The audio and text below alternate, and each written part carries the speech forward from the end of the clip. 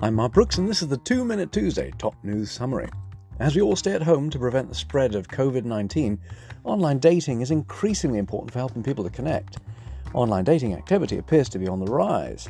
The longer people are isolated, the more they crave companionship, and sometimes Netflix just won't cut it.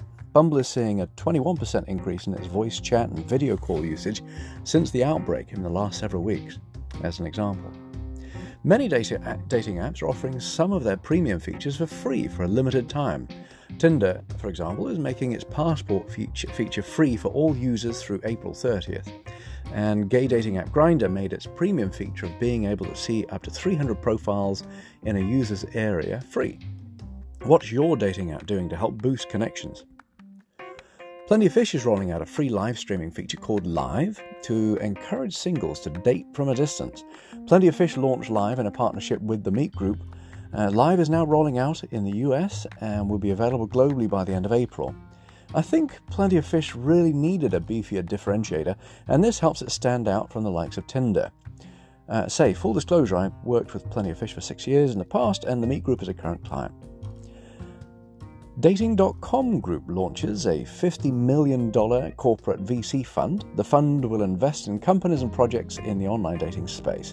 The scheme is designed to assist companies in the seed to Series B funding stages, with individual investments totaling up to $5 million. Nice, this is good timing.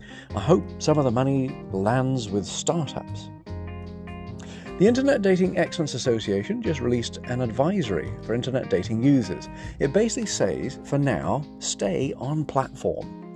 The safest behavior is actually not to meet, but to stay within the safe auspices of the dating app you're on and get to know your prospective dates better using the smorgasbord of communications modes available on your favorite dating app.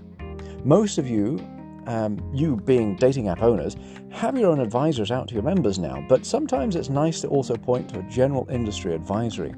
The advisory was formed with feedback from several Idea.gp dating industry executives, so thank you very much.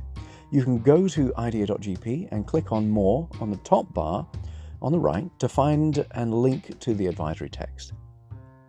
That's all for now. We hope you're all safe and doing well. Don't forget to subscribe to opw.news for the daily news update.